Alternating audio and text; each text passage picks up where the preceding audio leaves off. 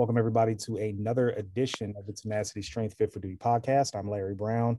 My other half of the show, Vaughn Atteen, still out dealing with the real life issues that life does bring. But he's doing well, though. He's doing well. I reached out to him, and hopefully we'll have him back on as a regular contributor to the podcast. But until then, send all your well wishes to him. But in any event, I am very happy to bring on a fellow Navy man. I'm very, very happy to do this. If you did not know, the United States Navy is the greatest military branch of service that has ever existed. This is not up for debate. And I have the one and only James Ball, Revive MD athlete, raw athlete, and getting ready for a bodybuilding show. So, James, how are you today? Good. How you doing? Thanks for having me on. Yeah, no problem. No problem. So just a little quick backstory on how I discovered, is it lieutenant or lieutenant commander? Lieutenant. All right. Lieutenant Ball. He was just going through his off-season training. I'm like, this dude has a lot of shoes and he has a home gym. And I think I discovered you at the height of the pandemic when you were actually getting in some good home training because you outfitted your space to be able to accommodate that. And I've been following you ever since. And the amount of gains that you've made has been nothing short of phenomenal. But, I also found out that you're currently serving in the United States Navy. You have a supplement contract with an up and coming supplement brand, which is very, very hard to do these days as an amateur. And, you have a killer shoe collection. So just give us a little bit of backstory of how you got into the Navy, where you're from, and where you're at now currently. Yeah, so I enlisted in the Navy when I was 19 because my baseball career ended and I didn't know what to do. And I was going to school and I didn't know what I wanted to be when I grew up. And I thought it'd be a good idea to learn something and serve my country. And then 15 years later, I'm still here. I'm still in the Navy. So it's been good. But now I'm currently I've bounced around all over, but I'm currently in Virginia Beach, Virginia. Been here for a couple of years now. So I'm trying to not move as much anymore as I get older. And I got a home gym and a bunch of shoes, like you mentioned. So moving those is a little bit of a logistics challenge. So, and then I got into bodybuilding, or I got into bodybuilding really right when I joined the Navy, because I was in the barracks and there was a gym close by and that was about all I could do because I was 19 and I couldn't drink with everybody else. So I was too scared to get in trouble.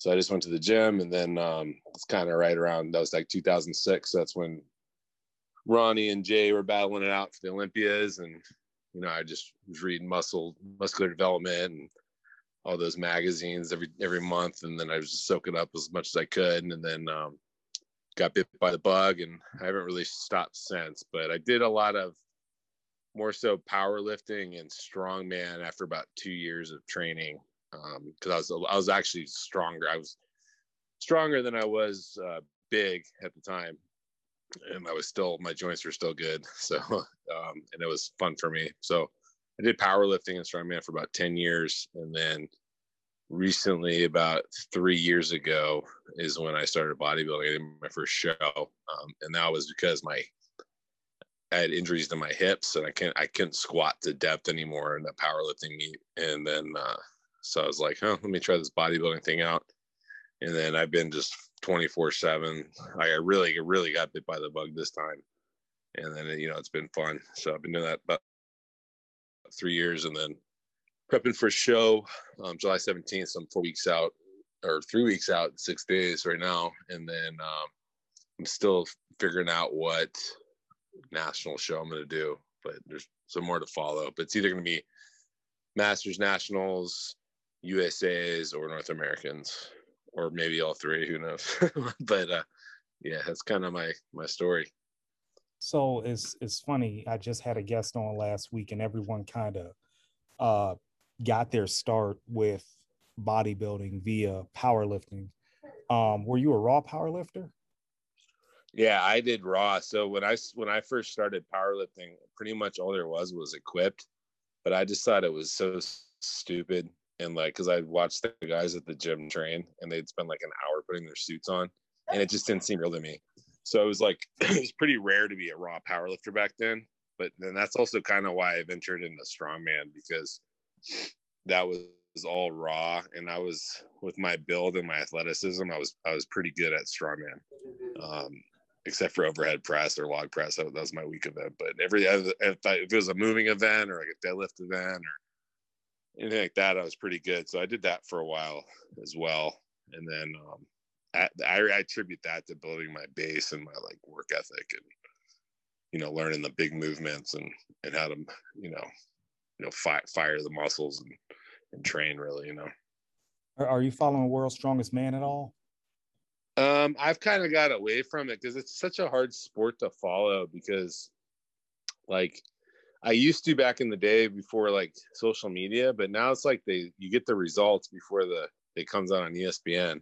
So it's like it's not as cool to me anymore, but I'll watch it, but I don't like follow it like I do bodybuilding. But I think Brian Shaw won this year. Really? If I'm not mistaken. Yeah, I think he won. I think I saw something on Instagram, but because so that's good for him. I really like Brian Shaw a lot. I like him. I started watching his stuff at the height of the pandemic too. You know, not to sidetrack into a strongman conversation. You think this is his last one? Yeah, I think so, because I think last year was supposed to be his last one, from what I was gathering, but then the pandemic and stuff kind of put a, you know, I don't think they didn't have it last year. He held a strongman competition in his garage, which is pretty cool, or on his property. It was like the Brian Shaw Classic, but I think they canceled World's Strongest Man last year, so I think he was planning on that being his last one. So, but I think he wanted to end it actually competing, so I think he just did it, extended another year. Okay. So where are you from originally? I'm from just north of LA, town called Thousand Oaks, California. Oh, okay. So you never got into bodybuilding while you were at home? No, so I played football and baseball, but I was really good at baseball. Like I was a pro prospect and as a pitcher, and I would lift with the football team when we had to, but I would just kind of like sack the workouts, to be honest with you, because back then there was this big like misconception that if you were a pitcher and you lifted weights, it would get you too bulky and you wouldn't be able to throw as hard. So I was always like worried about that. And now I wish I knew what I knew now. I would have definitely taken training more seriously in high school, but I didn't. I like to like play sports and like, you know, the actual like practice and playing, but as far as like the off-season training, I wasn't the most devoted in the weight room. Mm-hmm. But that was the first time I lifted weights was in high school. It was like for football. It's funny you bring up pitching and bodybuilding, literally, because the College World Series are in Omaha right now, and that's going down, and it always brings a pretty big crowd. So it's always interesting to hear how former baseball players get into the sport after their career ends, because I don't think people realize how much of a grind baseball is. Yeah, and I think that's why I like bodybuilding, because baseball is such a long grind. Because I mean, I played year round since I was like 5 or 6 years old, basically, and it's just like I like the grind, and that's exactly what bodybuilding is. The bodybuilding is the biggest grind there is. So you leave strongman, you leave powerlifting, and you dive into bodybuilding pretty much at the peak of the Coleman Cutler rivalry, which spawned many bodybuilders to get into the sport. No. So when I was first started lifting, I just wanted to get jacked. That was it. Like and I went from like 180 pounds out of boot camp to like 240, probably in like 6 to 9 months. And that's all I cared about. I did DC training, because when DC training was kind of like new, and like I was on intensemuscle.com, learning everything from Dante Trudell. And so I did that for like 2 years. I want to get jacked. But then I was like, there was only open class. And I was like, man, I'm never going to look like Ronnie or Jay. But I was pretty strong for my size. Like I was, pulling in the 7s, squatting in the 6s, benching in the 4s, but I didn't look like Jay Cutler. But so then I was like, I could do well at powerlifting. So that's kind of how I got into powerlifting. But my first 2 years, I only cared about getting jacked as possible. And then I went to powerlifting for like 10 years or so. Okay. And then I bodybuilding the last 3 years. Okay. So had you ever made a trip to Gold's Gym Venice when you were younger? Yeah, I went out there, not when I was younger, but I went out there on vacation to see my family after a deployment in 2016. And I went to Gold's, and then I went to Muscle Beach, like out the outdoor gym. Mm-hmm. Yeah, it was cool. I went once and it smelled like hot corn nuts and toe jam. So yeah, the day pass was like, I think it was like $50 or something. I'm like, all right, whatever, you guys got me. It was crazy. I'm just like, I don't think so. But it's not the same now though, because Venice, because of last year, just really, went downhill, and everybody kind of moved out of there. Really? Yeah, like they all moved to Vegas. Like pretty much all those guys, like Sean Roden, because Flex Lewis started up the Dragon's Lair, and they all kind of like, a lot of them migrated to Vegas. Because Venice is just like, it's overran with like it's sad, but homeless people, because of the pandemic, just crushed a lot of people there. That is disappointing to hear, but I mean, definitely not unexpected, seeing as that California took a big hit with the pandemic. So tell me of how you balance your career with bodybuilding, because I'm gonna get back into bodybuilding in a minute, but I'm always fascinated by military bodybuilders that actually do really well in competition. You just have to, if you want to do it, you could do it.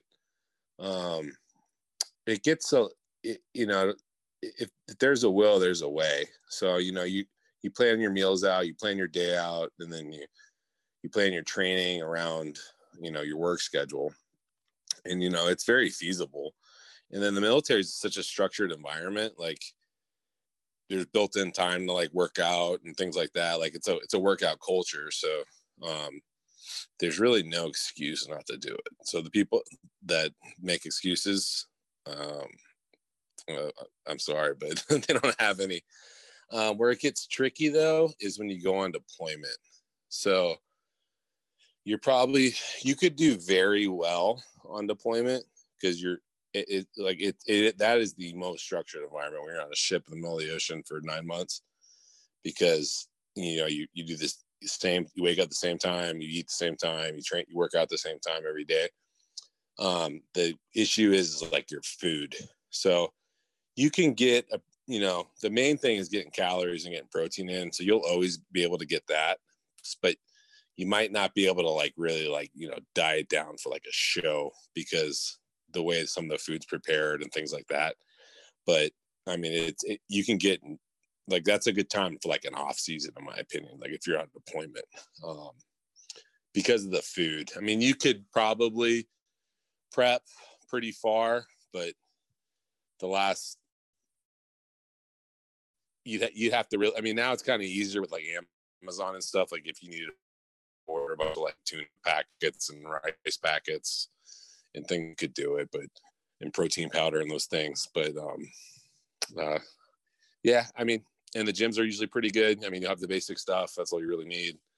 So that's just how I balance it. I just make it a priority, to be honest with you. And then, you got to get good at your job, and you got to get good at training. So you just got to, keep going, always learning. And you were on a class of ship that isn't very large. Tell us about that, living in a space, living on a ship that isn't very big, but is so vital to the Navy's mission. Yeah, I mean, so I've been on the biggest one. I spent majority of my time on aircraft carriers, which are the biggest ones. So there is a little bit more gym there, but there's also a lot more people. So don't really have as much gym space. But like, so like I was just on a cruiser, which is like a crew of like over like 300 compared to like 5,000 on a carrier. But, you know, proportion wise, you probably have more gym space because, you know, we had like 2 gyms on there with all the equipment you would need to make sufficient progress. Yeah. I mean, and then, you know, I'm lucky now. So I'm an officer, so I eat in the wardroom. So the selection of food's a little bit better than the mess sex. So I do have that privilege now. Did you started off as enlisted, correct? I did, yeah. So my first 7.5 years I was enlisted, and then my last 7.5 years have been as an officer. Okay. Now, you're a pretty tall person. How tall are you? 6'2" and some change. And Not you quite 6'3". and you filled out your frame really, really well. I want to get into exercise selection a bit because I feel a lot of tall guys see how, say, a Nick Walker is training and they try to replicate that, but they don't understand that they don't have the same leverages, and maybe a free weight squat isn't that great for somebody who's above 6 feet or 6'1". How do you think about your exercise selection within a training cycle, and how do you cater that towards your height? Yeah, so for that's been the thing I've probably learned the most in the past 2 years, and that's mostly in the past year, to be honest with you. And that's what I attribute my most amount of gains to is my exercise selection, and then picking it for my body. So there's no like exercises you have to do. So that's the number one thing I learned. You have to pick exercises that work for you and work for your body. So like for like quads, like you brought up a good point for like squats. If I do a barbell back squat with my long femurs and my poor ankle mobility, I'm almost going to get zero knee flexion going forward. So it's going to be very, very little quads. So all it's going to do really, and I'm going to be bent over in order to get that butt's going to go way back. So it's going to be a lot of posterior, lower back, glutes, and then very little quad. So that is not going to be an exercise I'm going to choose when to build my quads. So I find like for quads specifically for like tall guys and like poor ankle mobility as well, you have to elevate your heels. So I always, all my quad workouts now are always on a wedge. So I use either like anywhere from a 10-degree wedge to a 30-degree wedge, depending on how much forward knee travel I want. And then, you know, I kind of just model, like if we're just talking about like quads, that's how it is. So it's going to be heel elevated, either squats, which they're still good. You have to get your heels elevated so you keep your torso upright, your knees travel forward. And then I like to do a lot of single leg stuff as well. So like a forward lunge with an elevated heel, because you can kind of work around your mobility issues and really get in a good knee flexion, forward knee travel. And then hack squats are key. And I don't really, like if I do leg presses, I can't do a standard leg press with my feet all the way on the platform if I want it to be quad. So I have to really like almost only use the balls of my feet on the bottom of the platform. And, you know, it's going to limit how much weight you could use, but that's the only way I'm really going to get my quads involved on leg press. Now, if I want to get like glutes working, then I could just do like a standard leg press, but it's going to be a lot more hip extension.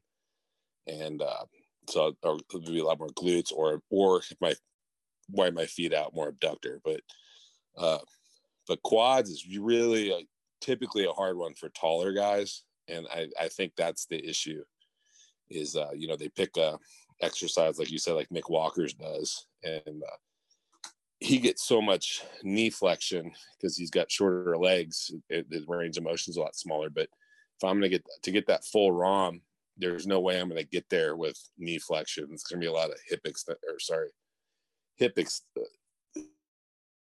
flexion to get back, to get the full ROM.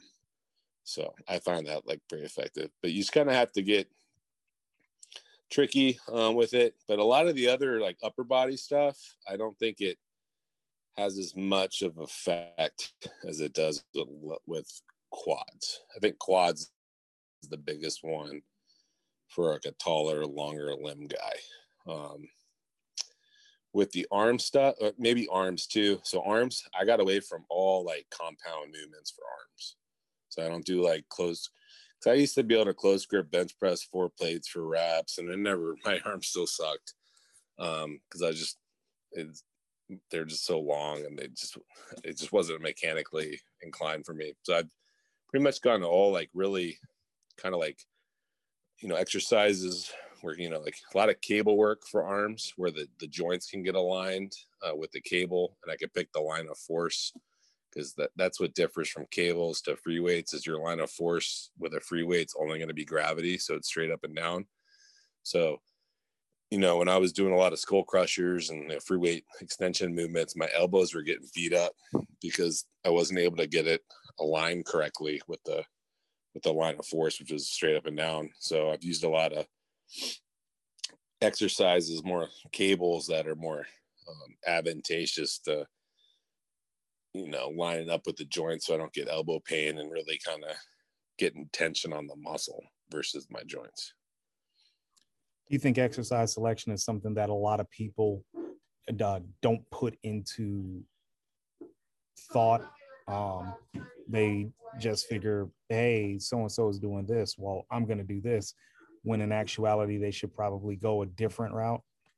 Yeah, 100%. So like, you get people like, well, Ronnie did barbell rows. He had a huge back. Well, sometimes barbell rows just are not going to work for you. It might, it's actually, it's a good, for a beginner, it's a great exercise. It's going to thicken you up overall, and it's going to get you strong. But, barbell rows might not be the best, like, lat and upper back exercise you could choose. You might be better off doing a chest supported dumbbell row. You know what I mean? Where you can really brace yourself and really target the tissue you're trying to target. Or so like deadlifts. Like I had a huge deadlift, but it never did much for my back. I still love to do them because it's a fun exercise for me, but there's much better lat and upper back exercises that don't come with the fatigue of a deadlift. You know what I mean? Absolutely. Deadlift was my favorite as well. There was a saying that I used to go by: the meat doesn't start until the bar hits the floor, meaning you really haven't done anything until the deadlift comes along. But as a back builder, knowing what we know now, it's an absolutely terrible back builder, an absolutely terrible lat builder, I should say. So I feel like we follow a lot of the same people as far as exercise knowledge goes. And I think during the pandemic, a lot more people had time to read and really think about their training because they weren't in the gym. They weren't in the heat of the moment of training.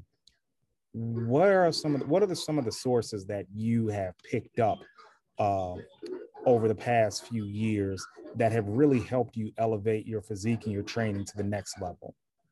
Yeah, so if we're talking strictly like training, it's Coach Chasm on Instagram. I don't know if you follow him. He's like he's in the N1 training and N1 education. Yeah, I got a membership to his website. He's been my biggest, like without question. Like as far as training, I just kind of model all my training off of him, and my exercise selection and different type of stimuluses I'm trying to get with like loading cramp like that. Alan Kress, I learned a lot from him as well. So I've gotten older, so I have to train a little different than I used to in order to still stay healthy, which is important because, when your elbows hurt, you're not going to be able to get big arms because you're in so much pain, you can't lift correctly. So I've learned a lot through Coach Chasm and then Alan Kress on how to train smartly and still be able to, like, you know, put tissue on and feel good. And then another one is Paul Carter. I get a lot of good stuff from him as well. And then a couple other pros like Hunter Labrada. I really like his training style as well. And him and his training partner, Brian, they're very, I look up to those guys a lot for training as well. So I'd say like those 5 are my big 5 that I really kind of look up to for, like, you know, training. And then Matt Jansen's my nutrition coach. So I've learned a whole lot from him in the past, you know, couple months. So that's what I look for nutrition. And we follow a lot of the same people. I've known Paul for years, and I've met him a couple times too. Hunter has a really intelligent approach to his training as well. So with your training, what are some of the things that you focused on in the off season going into prep for this show that you're currently doing? So my key was I wanted to bring my arms up because my arms are just like god awful. So like, because I was a powerlifter for so long, I never did like really good arm training. Like I'd throw in some like row push downs or some like hammer curls at the end of a workout every now and then. But so I had a big issue with arms. So that was my number 1 goal. And then my number 2 goal was to get my lower lats developed. And then so using all of like Coach Chasm's and like Hunter's training and all those things, I've really learned how to the exercise selection to get my arms up and get my lower lats up. So that was my big focus this off season, really, because my legs kind of always had like naturally thicker legs. So I didn't have to worry about them like too much, but I did have to bring them up a little bit. Like the sweep, my outer sweep was kind of, as a tall guy, you're always going to need more sweep. So I guess that was another area, was getting my sweep up a little bit. And then, so that was learning how to get my knees forward and to target that tissue versus my adductors tend to overpower on leg movements. So to get, you know, that vastus lateralis engaged, so getting the quad fully lengthened is what I found that really helped with that. So kind of those 3 things. And then, you know, for arms, it was really boring because I would just do like the same 4 exercises like every arm workout, and I just progressed on those, and it did wonders for my arms. And then for the same thing with back, I did the 1 arm lat pull downs. Like I do a couple different variations of them because I didn't know, you know, for 12, 13 years how to train lats.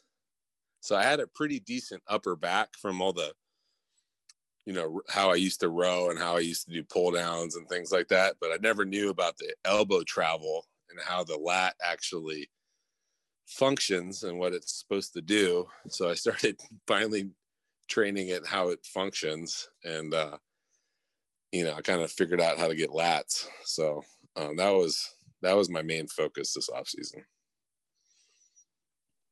What are some of the misconceptions that people have about being I'm going to consider you an elite level amateur bodybuilding because your conditioning is off the chain, and we're going to get to that in a moment.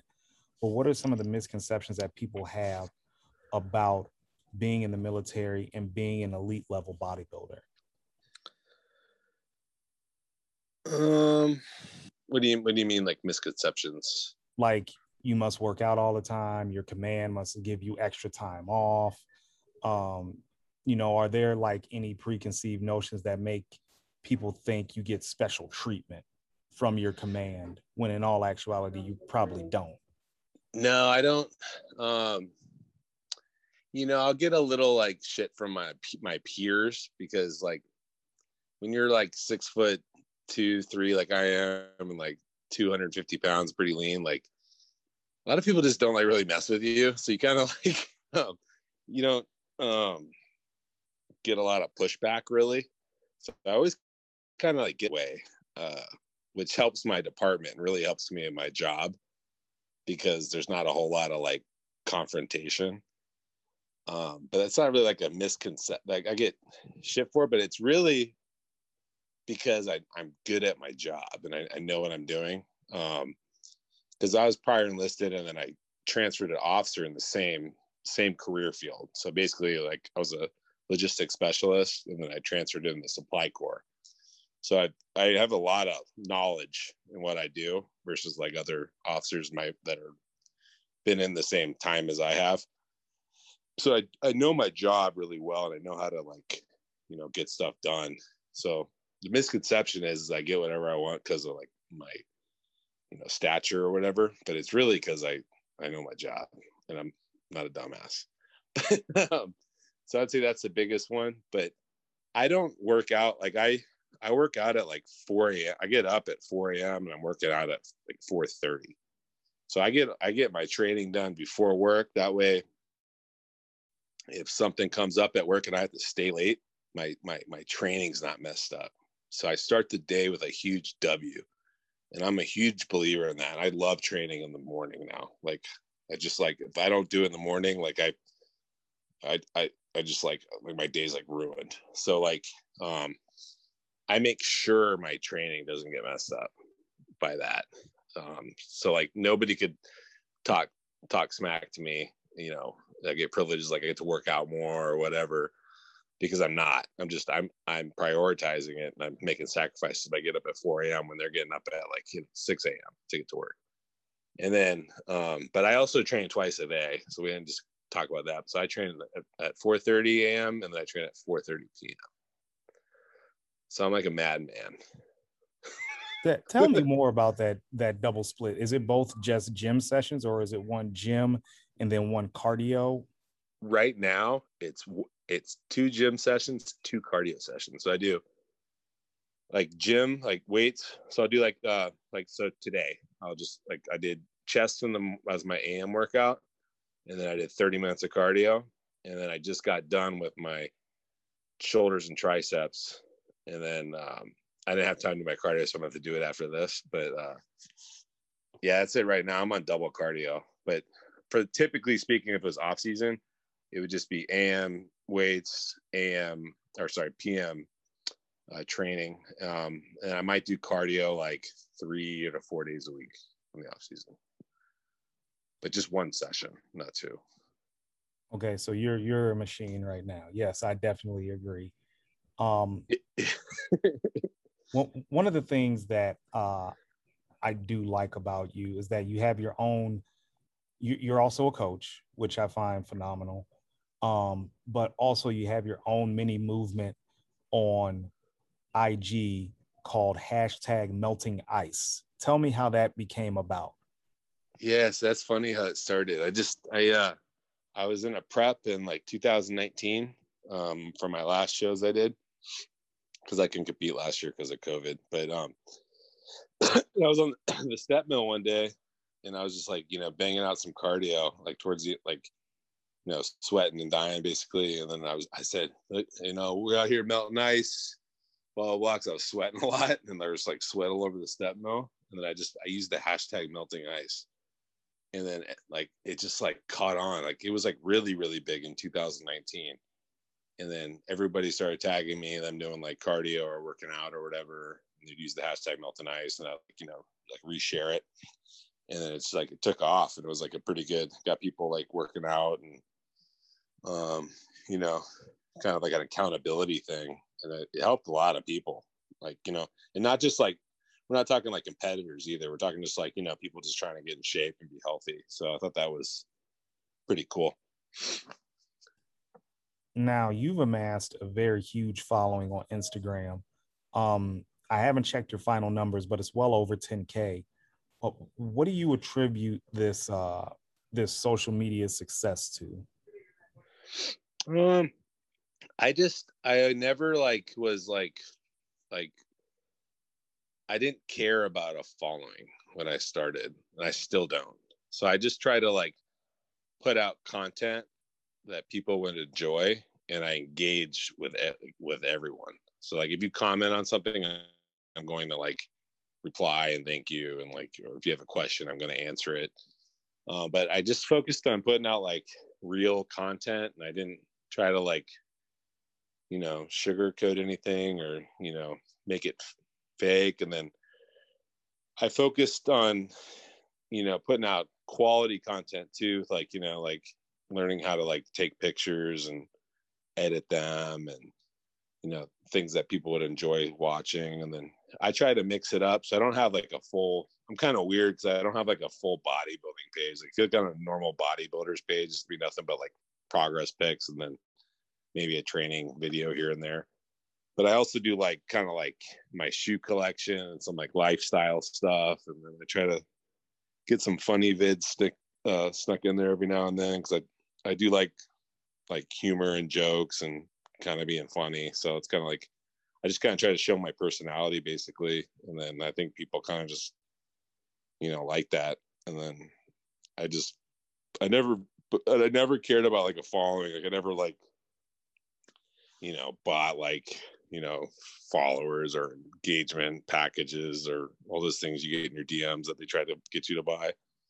I just kind of focus on, you know, I try to put out like information stuff. Like sometimes I'll do like a training video and I'll like explain an exercise, like execution. And then sometimes, you know, I'll put like a, you know, physique picture up, or sometimes I'll do like you know, like I did one yesterday where I was like flexing on the mirrors of cars and everybody thought it was funny. So like I try to kind of like mix it up, I guess. So tell us about this crazy shoe collection that you've amassed, which is absolutely impressive. Um, how long have you been doing it? What led to the shoe collection in the first place? And do you foresee yourself selling off any pairs at all? Yeah, so I started like when I was like probably like 8 or 9. I just like loved shoes because I'd watched all the basketball. I really liked NBA basketball back then, and then that was the '90s basketball, so it was like the good era of basketball, and that's when the shoe game was just crazy back then. So I just and I played basketball when I was younger, so I'd always like, you know, want Michael's shoes or Shaq shoes or, you know, whoever, and my mom would like, luckily she'd buy me like a pair or two a year, and I'd, you know, keep them clean with my toothbrush. But that's kind of that's how it originally started for me, was back when I was younger, and it's never really stopped. But it got a lot bigger once I, you know, progressed up the ranks and got more money. I was able to kind of go back and buy all the shoes my mom wouldn't buy me. But so I would say most in the last like 5 years, it's gotten like a lot bigger. Because, you know, when you start out in the military, you don't necessarily have the most money, and, you know, but I'd still, you know, buy shoes when I could, but it wasn't like I could now. I'm actually, because I don't wear like some shoes I just don't wear anymore. So slowly downsizing a little bit, just because I have too many and you kind of run out of space.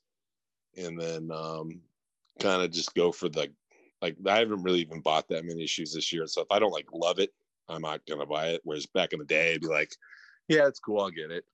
But not so much anymore. And then this year, like it was the bodybuilding contest, but like this, ever since The Last Dance came out with the Michael Jordan series on ESPN, like the shoe game went crazy. So like there's all these, like there's a big resale game now, and it's like their shoes are so hard to get, and you got to pay like astronomical prices for them. It's kind of like turned me off of the shoes for a little bit, but you know, I'm still into it. It's like a hobby, and it kind of like keeps you, you know, you got to pay attention to like the drops when their shoes are releasing, who's selling them, how you're going to buy them. So it kind of like keeps your mind busy. So I'll never stop because I love them, but slowly buying less and buy. So quality over quantity basically is kind of where I'm at now. So it's funny. I'm born and raised in Chicago. So I was there for when Michael Jordan was a rookie, basically exploded the Bulls into an international phenomenon. And he's coming out Jordan is coming out with a shoe next year that actually pays homage, because me and him are also in the same fraternity, Omega Psi Phi Fraternity Incorporated, and those are supposed to be coming out early next year. Yeah, I saw that. So, and I want you February. I want you to keep in mind, I have never owned a pair of Air Jordans at all. The closest I got was a Pro Wings, and they looked like Jordan, but they were Pro Wings. So this will possibly, if I can get my hands on them, will be the first and only pair of Air Jordans I have ever owned, for the simple fact that, one, I'm not a big Air Jordan shoe fan, and two, Nike's absolutely destroy my feet, but I cannot pass up on that pair that will come out next year. So I'm waiting for them. So that'll be the only thing in a shoe collection I have, because I can't fathom having that many shoes, but also at the same time, that will probably be the only pair of Air Jordans I ever own. You have to let me know your size when I get closer. I'll see what I can do. I definitely will, because I see you are like, I'll just log on and they say you ain't got them. Well, I'll just be like, well, fuck it, I don't want them anyway. So I'll walk away with the attitude, secretly crying inside. But yeah, I definitely need those shoes, absolutely. And even if they tear up my feet, I'll just wear them one time and they could just go back in the box. So let's talk about personal life for a minute. You are married, and your spouse is also in the military. Tell us how that relationship came about. We actually met at when we were working on the joint staff in the Pentagon. We were in the same like area, so we kind of just hit it off there, and been in love ever since. But yeah, we met at work. That's kind of how that happened. That was back in 2016. Was she into bodybuilding at all, fitness, or just like enjoyed working out? No, so she's always been involved in like fitness, but like she grew up as a competitive swimmer, like in college and stuff. But she always like working out, like running, things like that. But recently, in the past like 2 years, she's got like really nailed down her like diet and like her training, because we got the home gym downstairs, so it's like perfect. And that's actually originally why I got it, was because I got it before the pandemic even, so I was already prepped for it. But because she didn't necessarily like going to the gym, like she's one of those girls, because guys will look at you and you're at the gym, like she's just uncomfortable there. But so she loves like the home gym, so it worked out really good. So it got her really into like more weight training. But she's got a couple competitions coming up. So she's doing the Wounded Warrior Games in September down in Orlando. So she's doing like the swimming events, rowing, and powerlifting. So she's training for all three right now. So she's all 100% in her training right now. So it's pretty cool so we're kind of both doing like, I'm training for bodybuilding and she's training for her thing. So it's like, we're always kind of, going. Do you handle her nutrition at all for these events, or is it just something she's kind of crafted on her own?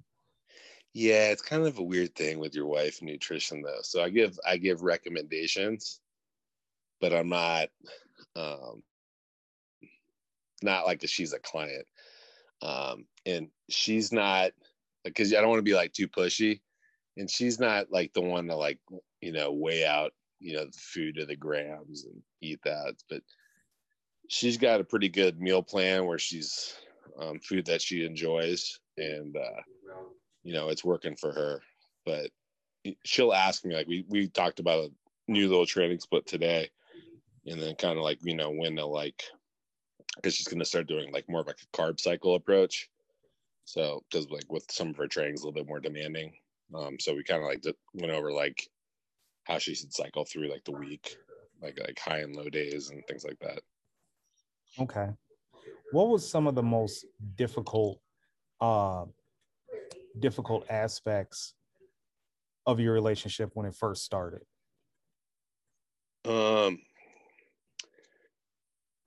For her to like, as far as like being a bodybuilder, for her to like understand like the amount of time and like how hard the grind is for bodybuilding.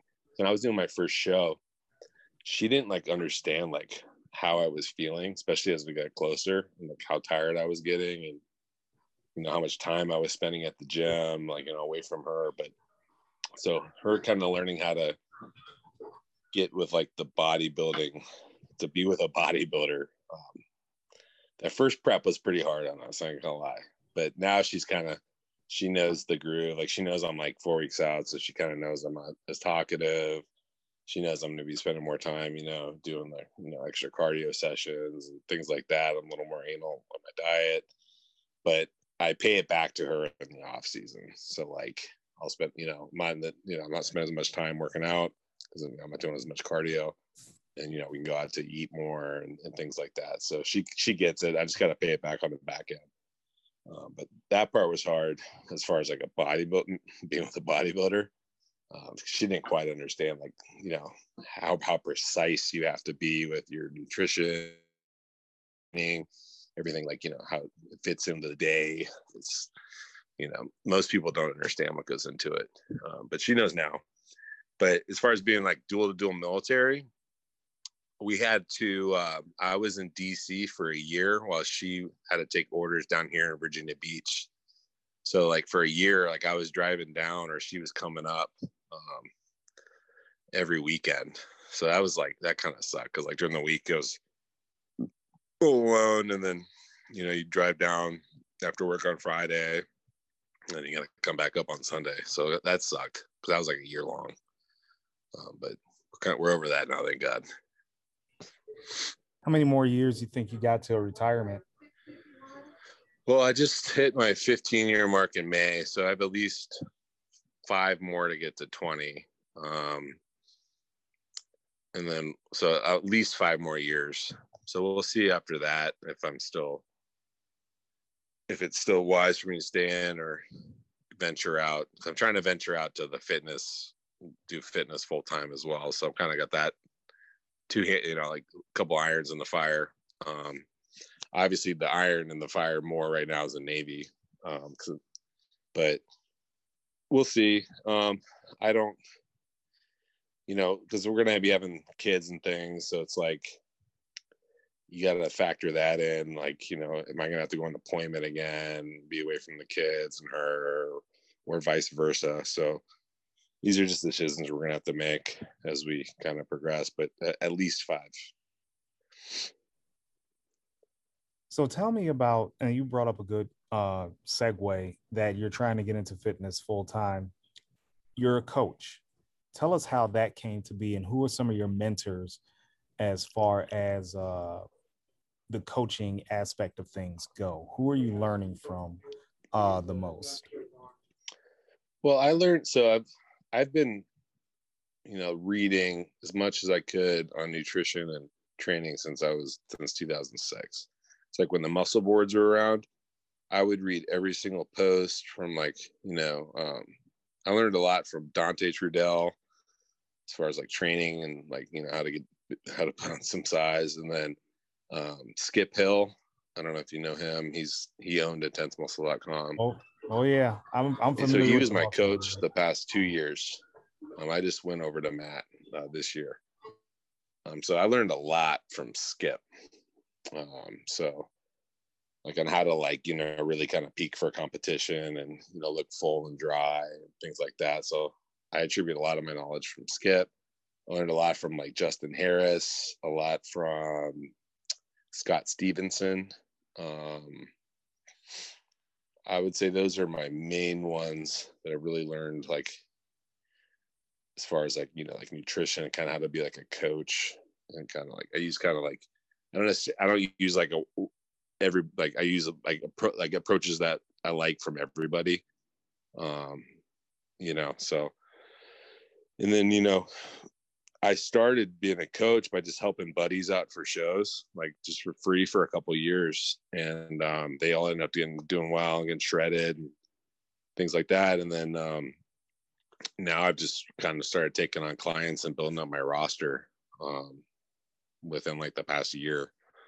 So that's how I started. I did it for free for like 3 years because I was like, I need to learn. There's no better way to like learn on people. So I just kind of mastered my craft that way before I started charging people. I think that's important. I think you got to do it for a couple of years before you can, really say, kind of what's going on, because everybody's different and you got to be able to respond to people's bodies and, at different times, because people react differently and they react differently to different stimuluses and different stressors. So you got to be able to adjust on the fly. So you got to have a good toolbox. You got to have a lot of tools in the toolbox. You can't just have like, a wrench. You know what I mean? What is the most difficult aspect of coaching for you? When I don't have clients that are in it as much as I am, because I'm all in, like with the training intense, diet, everything weighed out, everything ate at the same time type of the deal. So when I have a client that's not, if I sense they're not like training hard and they're not necessarily following their diet the whole time, I have a problem with that. So it's like figuring out how to get them to do that. That's outside the X's and O's. That's out of like getting proteins. I've heard that like complaint many a time. Like, if you're gonna hire a coach, and if anyone's listening, if you're gonna hire a coach, be all in with your coach and be upfront and honest about what you're trying to do, because you don't want to waste the coach's time. And let's be honest, coaching is a premium service and it costs a lot of money. So you don't want to waste people's time, basically, is what I'm getting at. And I'm sure if you wanted to hire James for your service, he would appreciate that as well. Like, be all in. And I find that a problem with a lot of people that get a coach. They're not all in. They get coaching for status more so than results. Yeah, then like, like sometimes I'll get a client, right? And I put together like, initial plan, which takes a while. That's the, when you first start getting things going, and then it's adjustments from there. But like, I'll put I put my questionnaire. Do you prefer macros, or do you prefer what to told and when to eat and what to eat? And then they'll put when to eat, what to eat, and then I put what they need to eat, when they need to eat it. And then they come back with, well, I don't really like this. Is there any way I could substitute it with this? And I like this, and I don't like that. And I'm like, well, come on, like, you asked for this. This is the best way to do it if you want to achieve your results the fastest possible, and that's what you wanted. So now you're coming back, saying another thing. I just find that funny. Yeah, that's usually the case that I hear. I'm no coach, but I've heard horror stories. So tell me, I've never been like true 4 weeks out condition. How do you physically feel for people that are wondering how it feels to be somebody that's over 250 pounds, low body fat, and also 4 weeks out from a competition? Can you quantify that for us? Yeah. So I actually feel really good this prep, to be honest with you. And I think it's a mindset thing more than anything. My mental space is really good. Like, I'm really locked in this time. And this isn't my first one. So I've been here before, but you feel really good in the gym and you'll feel okay during cardio. Sometimes better than others during cardio, but during the day, you're just like, I don't really want to move. But what I do is I keep a minimum step count I have to hit outside of my cardio to make sure that my NEAT doesn't go down. So getting that NEAT, which is, I'm doing at least 7,000 steps a day, is very hard for me right now. Just like staying active, because I really just kind of want to like lay down and sit down. And my job's very inactive right now because it's a desk financial job. So it's a lot of spreadsheet work and cool things like that. But I don't move a lot. So I have to force myself to get out and walk, things like that. And it's like, it's tough. But the other thing, as far as like the energy levels, is expelling energy like like via communication. So like I'm slightly introverted. So I've taken like the Briggs-Myers test and all that. So I'm a little bit on the introverted scale, not full introvert, but so I could be like an extrovert when I have to, but it wears me out. So having to like converse with people and like explain myself or like arguing like, you know, my position, I'm just like not into that right now. So it's like I get very short with people. It's pretty much like a yes or no answer type of deal, I guess you could say. Just because that's like, it's very wearing on me, like communicating with other people. So like, that's the hard part for me is like, so I kind of withdraw myself as much as I can as I get closer and leaner. Yeah, like my wife knows, like, babe, I want you to lay on the and watch this movie, but I just don't have a full-blown conversation right now. So she gets it. You know, I need her there, but I don't necessarily want to, you know, get in a real, you know, meaty conversation right now. So at times. And that's kind of standard fare, I feel, from everyone that I've ever talked to. So if you didn't know, I used to work for Muscular Development in Flex Magazine as an intern before I got into full-blown journalism. And then on top of that, I was are you familiar with Muscle Mayhem? Yeah, the website. Yeah, it was a message board ran by Chad. Yeah, I used to go there all the time. Okay, so I was a moderator on there. Oh, were you really? Yeah, my screen name was Bad Leroy Brown. Oh shit, no way. Yeah. So I was there for years as a member and then went to the moderating side. But that was the standard talk of how people were that tired 4 weeks out. And I think I spoke to Tom Prince one time, and he said he basically feels just short of death 4 weeks out. And he had a notoriously brutal diet. Like, it was terrible. But it got him in shape sometimes.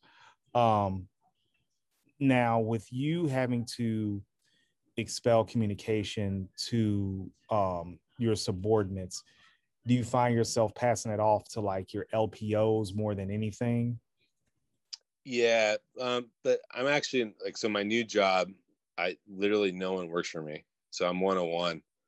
I'm the comptroller for U.S. Second Fleet. So I don't have like my previous job. So I just got my ship tour ended in March. So there I had like 50 people working for me. But yeah, so when I would diet, then I would pass it off to my chiefs a lot. So like, or my divos. So I had 2 divos and I had a senior chief and a chief. So they kind of got a lot of my like a lot of taskings from me, more so than usual. But you know, I would handle stuff with my bosses and things like that. But a lot of the other stuff will kind of get passed off more. But now it's just me. So I just report to my commander, which is 3-star, and that's it. But yeah, it's kind of I got a good job for bodybuilding because I don't have to, I'm not really managing people, which typically, you know, that's where a lot of your time goes, like in a normal, like if you're on a ship. But so that's a lot of energy. So now it's just strictly work, and you know, it's really no management whatsoever, which is a nice change of pace, because I did, after 3 years of having 50 people under you, it's good to be kind of on your own for a little bit. What legacy do you want to leave as a person? When we talk about James Ball, what would you like for the words? What words would you like to come out of people's mouths about you? I would like for them to say, he inspired me and helped me to be better, because that's what I do, man. That's my whole focus. So if I can make everybody inspire and make them better around me, I'm going to be successful. So it's not about, and I learned that in the Navy, because like, as you move up, it's really not about what you do at all. Like my fit reps and my evaluations or whatever, they're not based on like what I do. They're based on what my whole team does. So I need to make everybody better around me. So I've always tried to be a leader, and I consider myself more of like an inspirational type of a leadership trait. It's kind of one of my stronger leadership traits.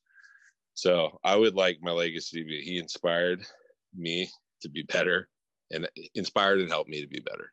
Because I also like to like teach and learn, teach and help people learn. So kind of goes with it, inspiring to want them to make them want to be better than actually give them like the tools and the knowledge to be better. And that's why I like coaching. Okay. Let's talk about this home gym that you have. Let's talk about this home gym that you have. How did this come to fruition? Like, talk us through the stages of you cleaning out that garage, getting all the equipment. What'd you start out with? What was your first big purchase, and how do you just build on from that? Yeah, so I started that 3 years ago, and me and my wife moved into this house that we're at, because I wanted her to get more into weights, and she wanted to get more into weights, but she didn't necessarily like going to the gym. So I kind of didn't plan on it being a full gym. I just planned on it being like kind of like a place where I could do a little bit of lifting if I wanted to every now and then. But I started off with a deadlift platform, the squat rack or the squat stand I have. I got a power bar, and I got a trap bar, a curl bar, and then I got a bunch of free weights, not free weights, plate weight, and then a dip attachment, and then and rings, and then I had some bands and things. So that's how it originally started. And then I was like, oh, this is fun. I love training with no one bothering me and my music blaring. And then I kind of just started building from there. So then I ended up getting a lot more dumbbells. I had a bench too when the first initial order. So that was probably I think I spent like $3,500, and it was like a big Rogue shipment. And that's kind of how I got my feet wet. And then I ended up getting a lot more dumbbells, and then I progressed. I got a glute ham raise, so I needed to get some knee flexion work in. I was like, oh, that'd be good. I'll get that. And then I got a belt squat. So then I was kind of a full gym type deal. But then the second most recent buy I did was I got the Prime Fitness functional trainer, and that kind of just made it to where I did not have to go to the gym whatsoever, because I could do everything I need to do with cables and my dumbbells and my barbells. And so and I've just gotten crafty with the stuff I have to kind of make more like a full gym complement that they have. But I just recently bought the Prime Fitness leg extension, leg curl combination that just came out with last week. So that it's unfortunately not going to get here for 16 weeks, but it's already paid for and it's in production. But so that's going to really make it to where I do not have to go to the gym. Because I really like training, and it's all about atmosphere for me for training. You don't necessarily need the best equipment. I like the aura of my own gym, and I like me working out in there by myself, or sometimes I'll have a buddy come over and just crushing the training and just getting locked in, not distracted by anybody else. And then I don't wait on anybody else for equipment or anything like that. So I really, really enjoy it. But I have been training legs on Saturdays with John Rivas, like you mentioned, at a local gym here, just because I'm in prep, he's in prep, so it kind of made sense. And we're both around the same. We're both around the same weight. He's 4 or 5 inches shorter, so he's thicker than me, but and he's strong. He's a former world record 242 before Larry Wheels got it. So, and we click, and we're good friends, and it's kind of a no bullshit training session. And I do like to get leg curls and leg extensions in, and that's kind of why I like to go to the gym to train with him. Plus, it's just kind of a good break. kind of like a little weekend, outing with the boys, type of a deal. But so yeah, me and him have been training, picked up back training together like 8 weeks ago. And we just been murdering eggs and just try to kill each other every Saturday. It's been a lot of fun. Yeah, Justin was talking very highly of him. So talk to me about the intensity of having a training partner versus not having a training partner. I know you mostly train alone sometimes, but do you feel that you could push the envelope even further if you had a training partner that you linked up with all the time? Yeah, I think that I think for legs, what's going to separate your leg development is having a good training partner, because, like just say you're doing dumbbell bench presses, like you're probably going to be able to get all the reps you can get by yourself. Like you just, there comes a point where you're not going to squeeze out another rep, no matter how much someone's pushing you. But if you have, on hack squats or leg press, and you're like, oh, this fucking hurts, I don't know if I'm going to get any more. You could probably get 5 more with a good training partner, because your quads will still keep going, especially in the higher rep ranges. So I think that having a good training partner is what's really going to make your leg development better. Because you got to find someone you click with, and you got to find someone that wants to train like they have a gun in your head, just like you do. And it could also go the other way. Like you can train with someone that's not putting out the energy you want, and you're going to have a shitty training session. So training partners aren't necessarily a good thing, in my opinion. You got to have the right one. Okay. So I'm not going to keep you too much longer. But as a parting shot, is there anyone you'd like to say thank you to? Yeah, I mean, I've kind of talked about everyone that really kind of like learned a lot, and so I thank all them again. But Matt Jansen most specifically, and Dom for they've been a huge part of my success and taking me on like the Revive and Raw team. So I'm extremely privileged to be part of that. I've been with them pretty much from the start, for both, and so I've been extremely grateful there. And then their mentorship and giving me the opportunity has been great. And then of course I want to thank my wife, because she's the one that I train twice a day, so it's a lot of dirty clothes.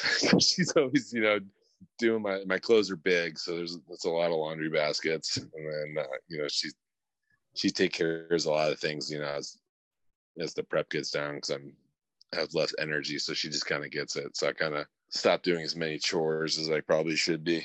And she's super supportive and everything, so I think she's my main anchor and support system I have. So I couldn't do it without her. So if you're listening, it's very important to have a supportive wife if you're choosing this bodybuilding thing, because they will make or break your life and your success in doing so. That's it. And then everybody else I talked about, they've been great mentors, and I attribute all my knowledge to really them, learn it from them. So I lied. I have one more question. How did that relationship between you and Revive and Get Raw, how did that come about? I think it started because of my sneaker collection. So Matt and Dom are big sneakerheads, and so I think I found Matt, or he found me, and because I was like, it was like showing my shoes or something, and then he had some, and like we kind of just got to talking, and then just kind of went back and forth a couple different times, on various posts or DMs or whatever, and then they just kind of liked what I was doing, and then decided to take a chance on me. So it's been good. Very fortunate. But I think that's how it started. I'm not 100% sure, but I'm pretty sure. Yeah, Matt is a crazy sneakerhead. I've never been able to get into it. Now, if you have bodybuilding magazines, maybe I could compete, but like shoes, I just can't do. I can't do. Yeah, it's just a different hobby. It's absolutely a different hobby. Well, James, I'm not going to keep you much longer. I do appreciate you stopping by, and fair winds and following seas. I'll definitely be watching and how you perform in these next few shows, and hopefully you'll if you choose to do a national level show like the Masters, which I think will be an excellent idea, hopefully you'll get that pro card. Yeah, so I'm thinking about, so my show's July 17th, and then Masters Nationals when I compete. So that's a Saturday, is July 17th. Masters Nationals in Pittsburgh is the Wednesday following. I mean, so I just have to snap it right back in. So I don't, and then maybe that's the shortest way to just get this over with and hopefully win. I'm really thinking about that now. But my other option is doing North Americans, but that's holding on a condition for another 6 weeks. I would just do Masters just to see. I would do Masters because it's just so close to your show. Like North Americans, it might be too close because 5 days or 4 days, which means a weigh-in's 3 days from my thing. I'm gonna have to water cut to make the classic cutoff. Yeah, that is true. You know what I mean? Because I'm gonna rebound a little bit after the show because I'm gonna be loaded up and all that stuff, and then I'm gonna rebound a little bit, and that's a quick turnaround to drop it again. So we'll see. Because I'm like 250. I was 251 this morning, so that's 14 pounds over my cutoff. God, and that would be a nasty cut to. Yeah, I'm not looking forward to it. No, that just made me hurt listening to it. Yeah, my buddy Bartley Weaver, so I do a podcast with him. He just won the Junior Nats Class D, so he got his pro card this past Saturday. Mm-hmm. He dropped from 240 to 230 to make weight, and it was pretty gnarly. That's disgusting. That's disgusting. Yeah, like that's when you're already like lean and like dry, and then you still got to do 10 pounds. Well, I know you have a podcast. You want to plug that and let people know? Yeah, so we're on. We got a bodybuilding and cheat meals podcast. So it's me, Bartley Weaver, and Casey Wilson, and so Bartley just got his pro Roland card. He's doing the Puerto Rico Pro this Saturday, just to do his first pro show.